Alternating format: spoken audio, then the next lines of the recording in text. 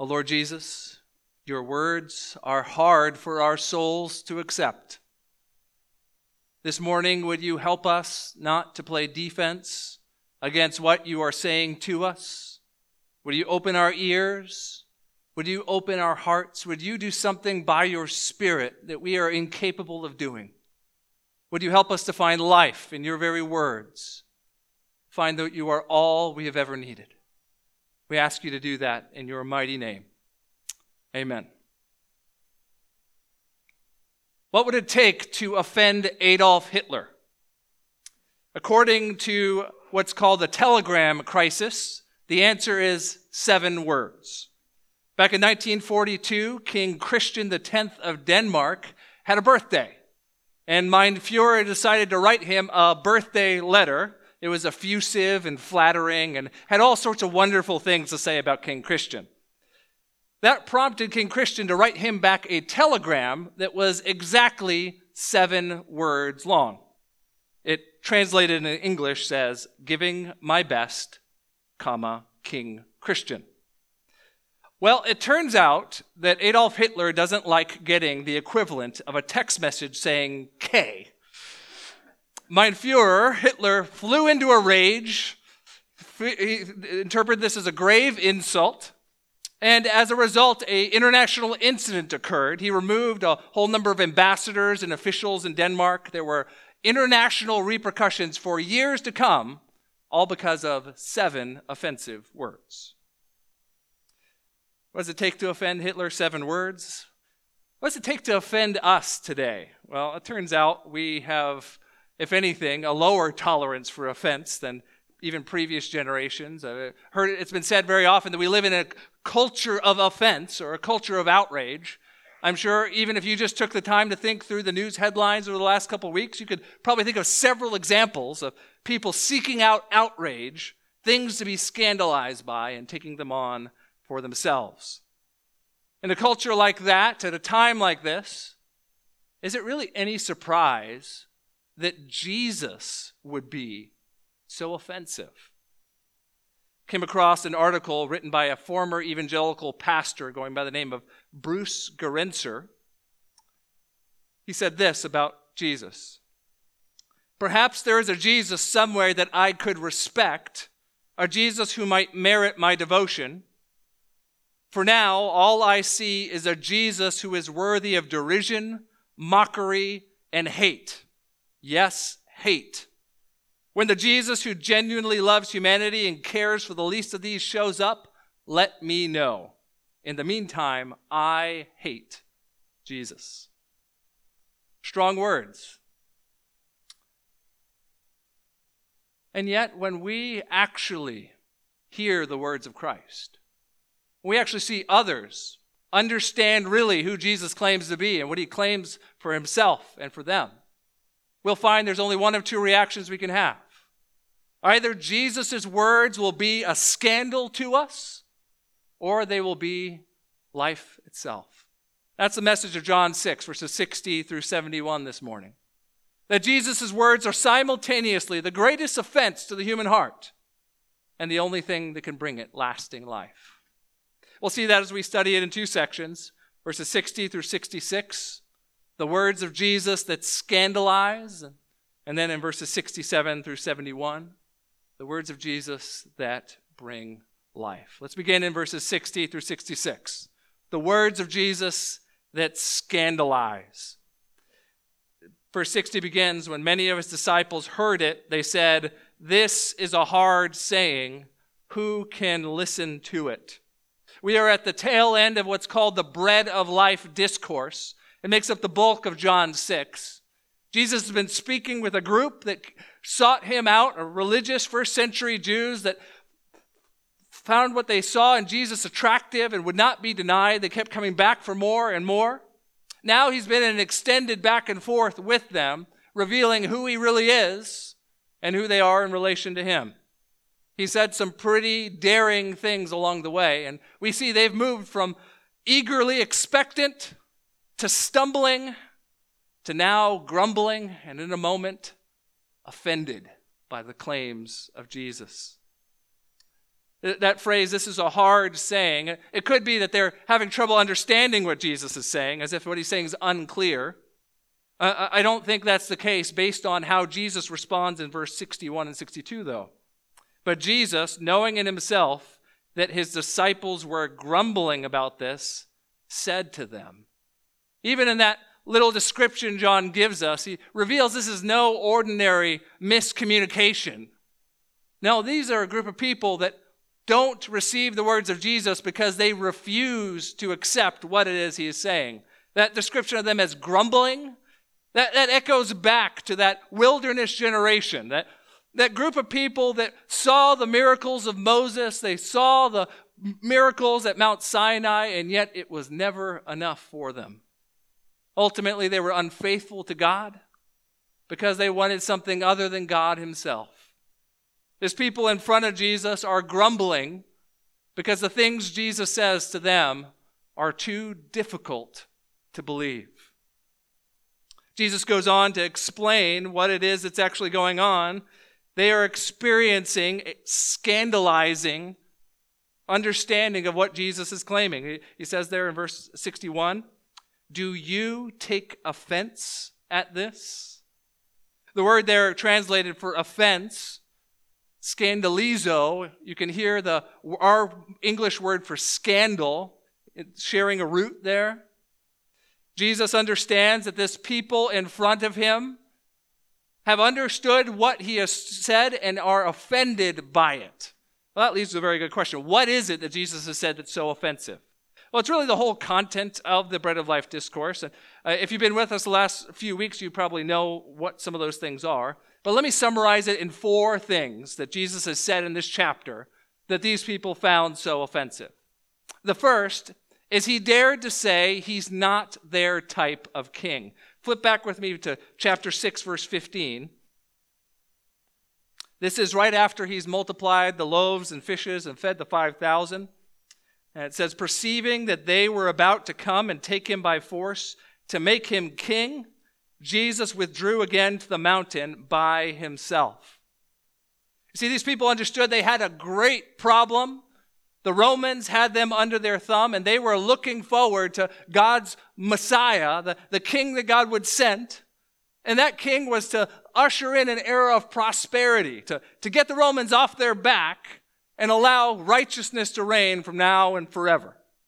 They thought Jesus was that man, and so they sought to make him their military leader, their king. Yet Jesus refused to give them that which they wanted.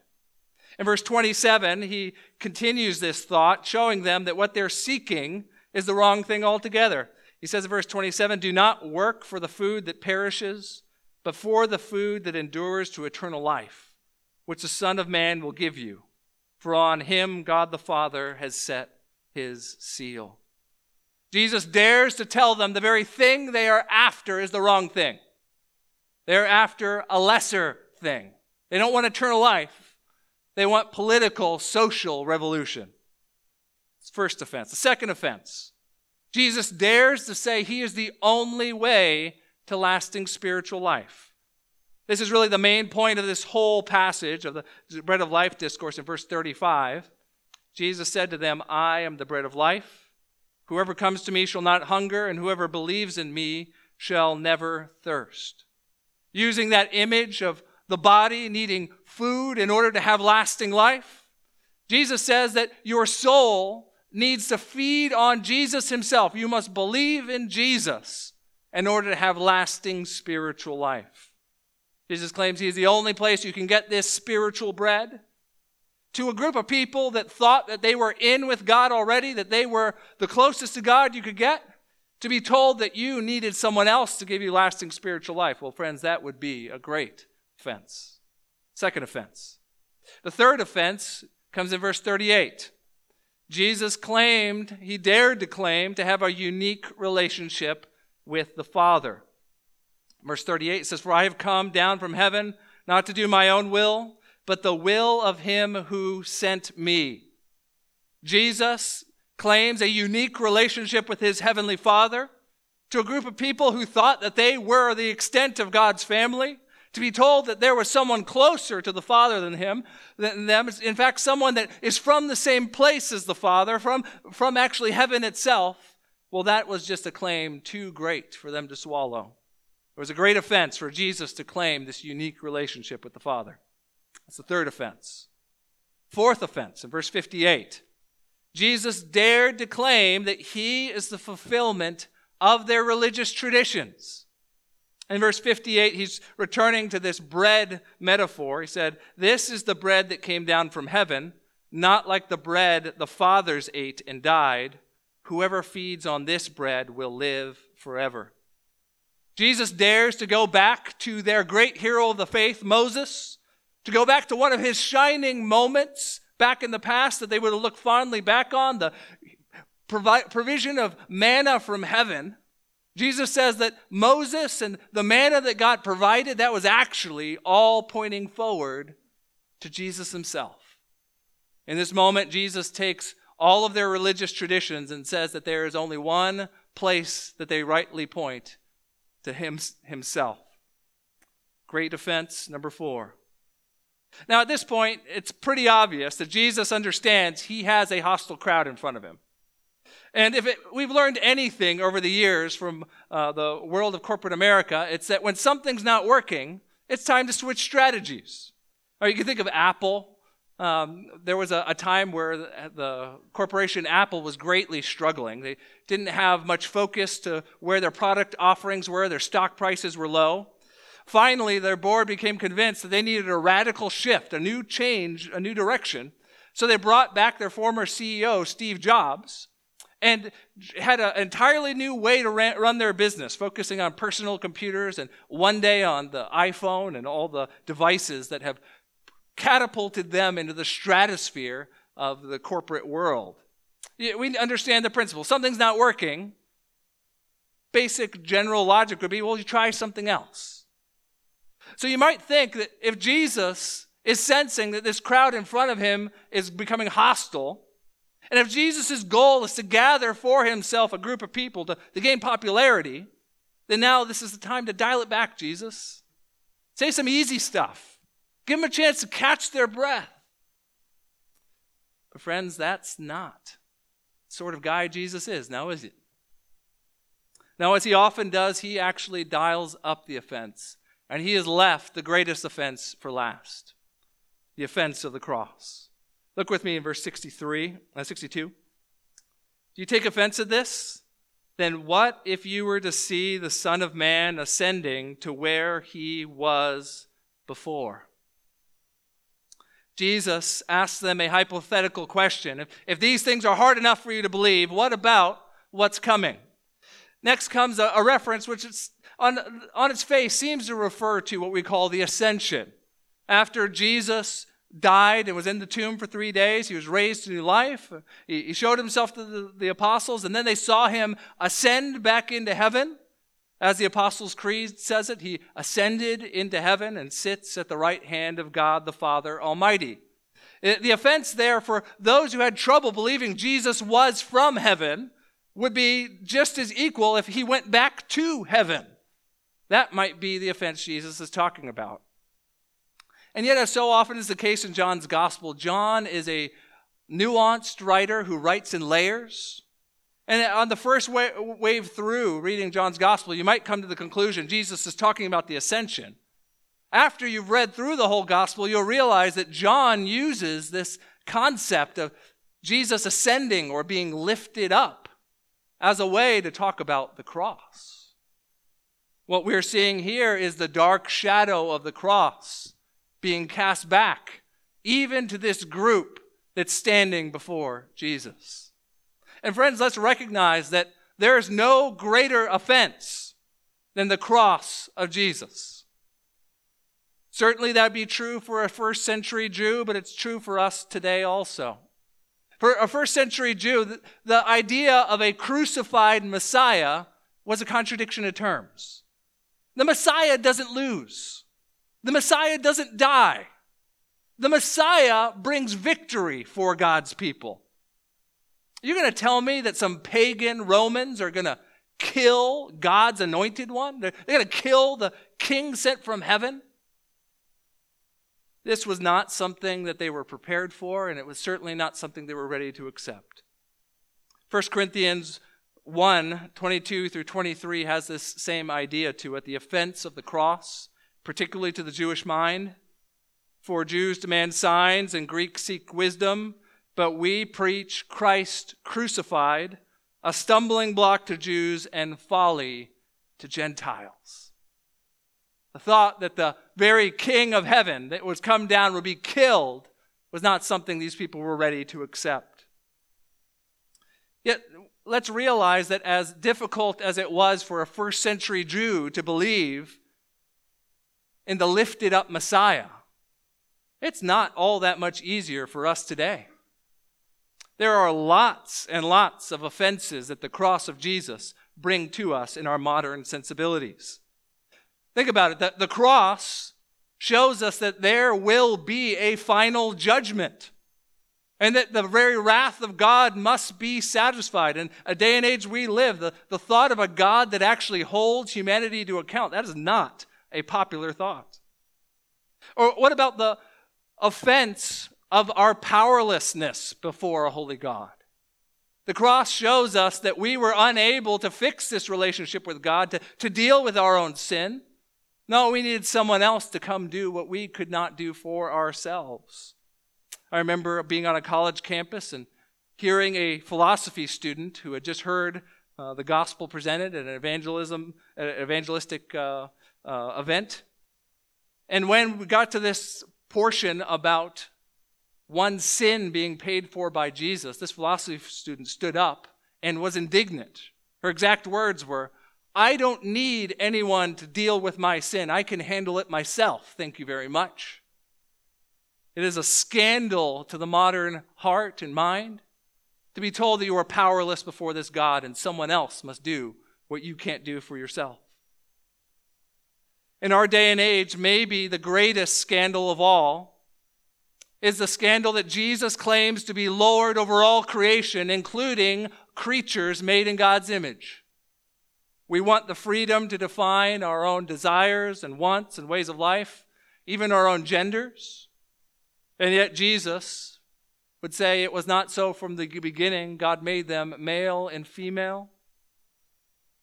There's a great scandal to the words of Jesus, and the greatest scandal of all is the cross of Jesus.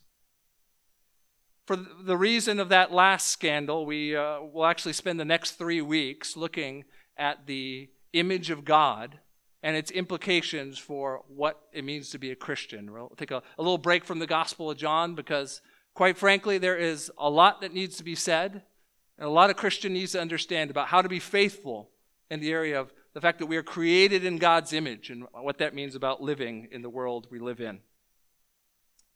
Now, let me just say, if you're here this morning and you are not a Christian, I understand that there are many things about the message of Christianity that you will find offensive.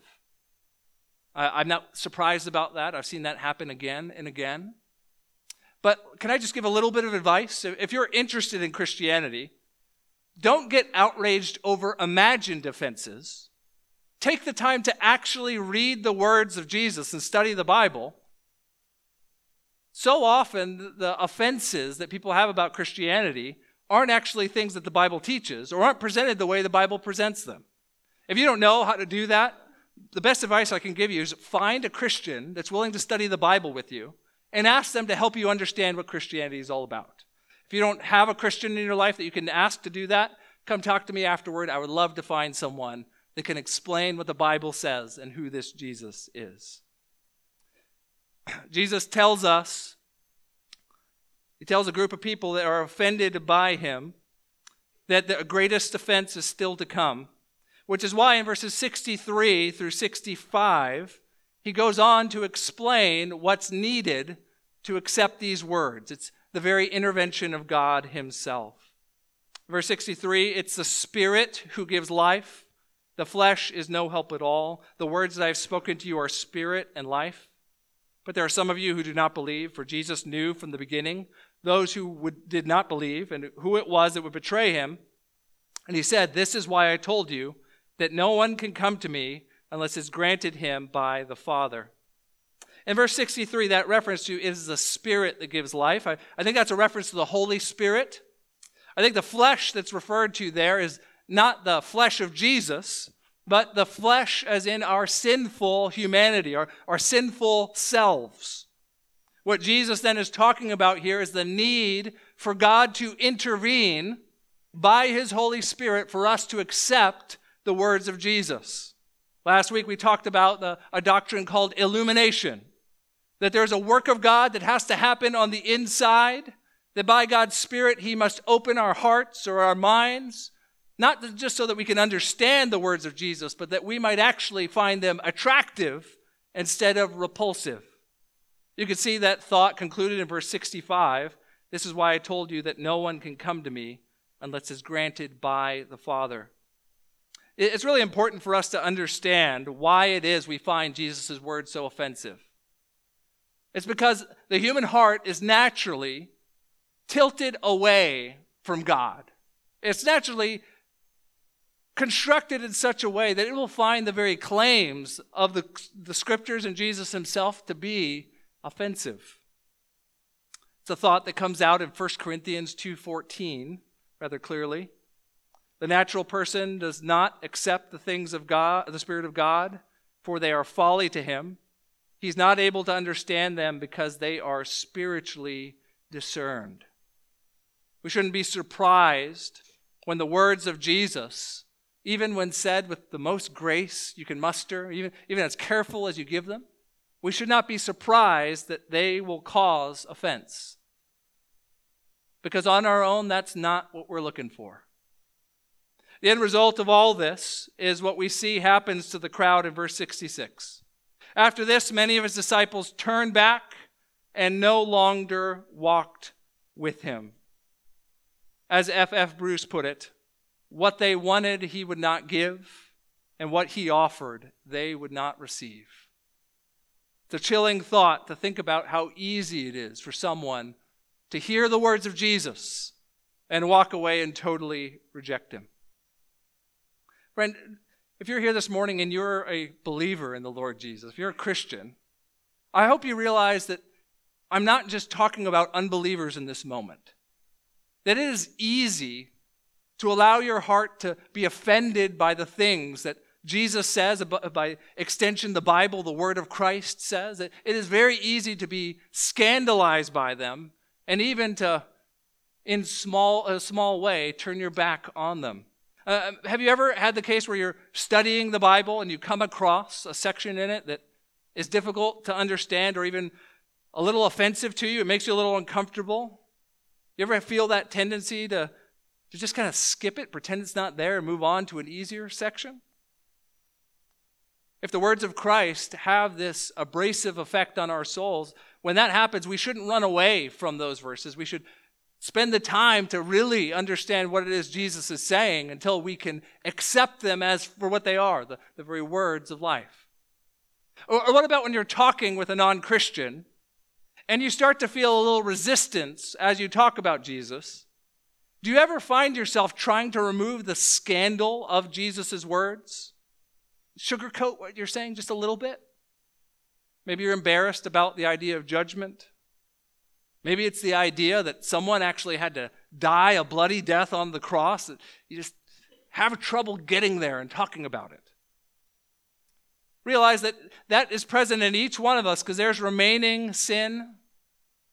And naturally, without the Spirit's help, we will find the words of Christ offensive. That means there's every reason that we should be praying, God, would you help me not to be scandalized by Jesus, not to walk away from him. Instead, to find his words to be the very source of life. That brings us to the second section, in verses 67 through 70. The alternative to being offended or scandalized by the words of Jesus is to find that Jesus' words actually bring us life. Now, Jesus has just gone from being hero to zero. He has gone from having this crowd pressing on him in popularity to now it's just him and the 12 left. It's understandable why he responds the way he does in verse 67. So Jesus said to the 12, do you want to go away as well? It could sound like Jesus is kind of mournfully being emotive at that moment. He's sorrowful as he asks that question, but I don't think that's the case. I think Jesus, as he so often does, is asking a question that will require a clarification of where the disciples stand in relation to Jesus. He is asking them to decide, will they be scandalized and walk away, or will they receive his words as the very words of life? What follows in verses 68 and 69 is a beautiful confession from Peter. It's got two components to it. Simon Peter answered him, Lord, to whom shall we go? You have the words of eternal life. And we have believed and have come to know that you are the Holy One of God. Two components of Peter's confession. The first is Peter confesses the exclusivity of these words of Jesus. He says, where else can we go? You've got the words of eternal life. Been over 10 years since the iPhone came out.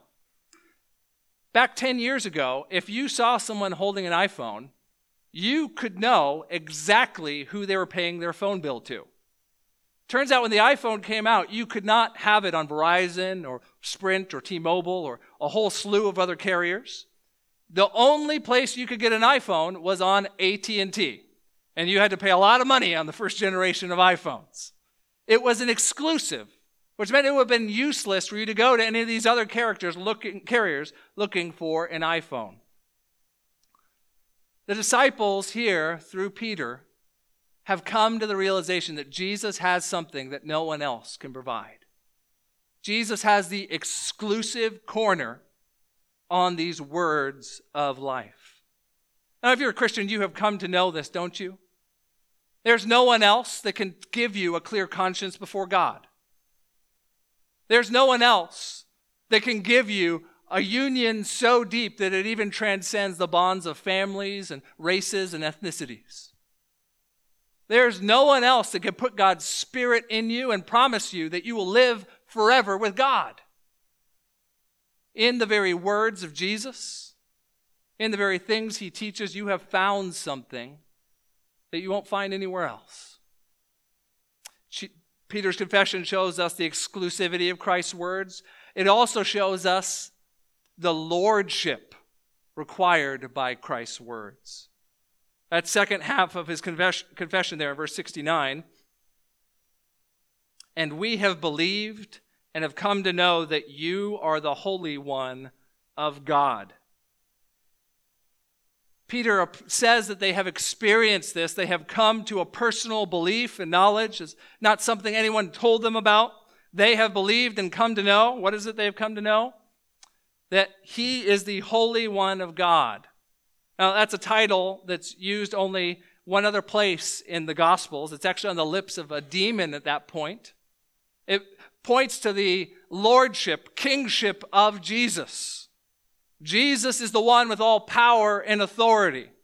Peter's confession here is to recognize this authoritative, sovereign Jesus and to say, we have come to bow before you and know what that experience means for our lives. This is not just religion and some abstract system worked out. No, this is relationship with the very creator of the world, the sovereign of the world, that they know from firsthand experience. That's a pretty amazing confession from Peter at this point.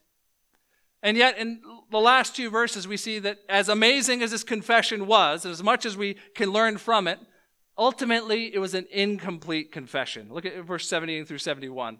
Jesus answered them, did I not choose you, the 12? And yet one of you is a devil. He spoke of Judas, the son of Simon Iscariot, for he, one of the 12, was going to betray him. You might think that after all those that have walked away, after getting a positive confession from Peter, that Jesus would have commended him. He would have said, finally, someone gets it. Finally, someone understands who I am. And yet instead, Jesus, he points out that this group of people, as much as they have come to trust him, they still don't understand the full picture. Once again, when you read through the whole gospel, you know what ends up happening with these 12 disciples. Right now, they are confessing he is the Holy One of God. There's a day coming when this very one who said those words, Simon Peter, will deny him 3 times and won't even acknowledge knowing him. When all of these 12 will abandon him and slink off into the shadows of their own sin, and where one of them, Judas, will even betray Jesus for some pocket change. Jesus understands as much as they want to have their allegiance in him and understand that they have received his words, that they still have one more test to come, that there's still one more word they must hear. Because hanging on that cross, he must say, Tetelestai, it is finished. Until they understand what the cross of Christ was, they'll never fully understand how his words bring life. Now, brothers and sisters, you have knowledge of the cross. You know where this Jesus was headed. You know what he came to do. If you're a Christian this morning, that means that you have experienced this new life that Jesus offers. You have found the forgiveness of sins. You have found this new relationship with God that starts now and goes on forever. So, brothers and sisters, you need to ask yourself the question, where else could you possibly go to find what you have in Jesus? Will a self-help guru really be able to give you 5 instructions that you need to have spiritual life? For as much as it feels like a punch list will do it, it will be no help at all. Will the idea that the world is just made up of the material matter in this world, that we are just molecules bouncing until one day we stop? Will believing that there's nothing except the stuff in this universe, will that bring you lasting peace, friends? Consider the fact that one day those molecules will stop bouncing, and that means all of your actions would be totally meaningless. Or maybe it's the beauty of nature that allures you. A wonderful sunset, the beauty of the created world. Maybe it makes you feel as if you are close to something spiritual and divine, and you almost feel like that is better than the words of Jesus. Yet, friends, nature is really just a display of art. It's really just beauty designed to draw you back to the very beautiful one himself. To worship nature is to settle for far, far too little. Or what about the pursuit of pleasure? Just living for what feels right or whatever your heart tells you is right to do. It may seem like that will fulfill you, but friends, so many have gone down that road, and none of them have found lasting satisfaction. You will always be more empty at the end of that road than when you started. My brothers and sisters, if you have come to know this Jesus, there's nowhere else you can go to find what you have in him. I opened with a man who used to be a pastor who walked away from the words of Jesus because he found them scandalous. I want to end with another man who found these words to be the very words of life. He was a young Algerian who came to faith in Christ through some miraculous means. Over time, the government got onto his Christian faith and his evangelistic endeavors, and so he got thrown in jail. He endured incredible hardship in that prison. He and some other believers managed to get a contraband Bible. They separated the Bible into different chunks so each of them could have a little bit of the words of Christ. Eventually, he got found out. They discovered the Bible. And what followed was a series of encounters with pain and torture. One of the men that was torturing him started asking him why he's doing what he did. He said, one of the persecutors asked me a question, why are you paying such a big price? Why don't you renounce your faith and live a peaceful life? I replied, to me, the word of God is life. Brothers and sisters, if you have come to know this Jesus, There's nowhere else you can find what you need. The very words of life to you, living and active, speaking to you day in and day out, filling your soul now, and one day granting you unending joy with this Jesus. The words of Jesus, simultaneously the greatest offense and the only source of life for the human heart. Let's pray.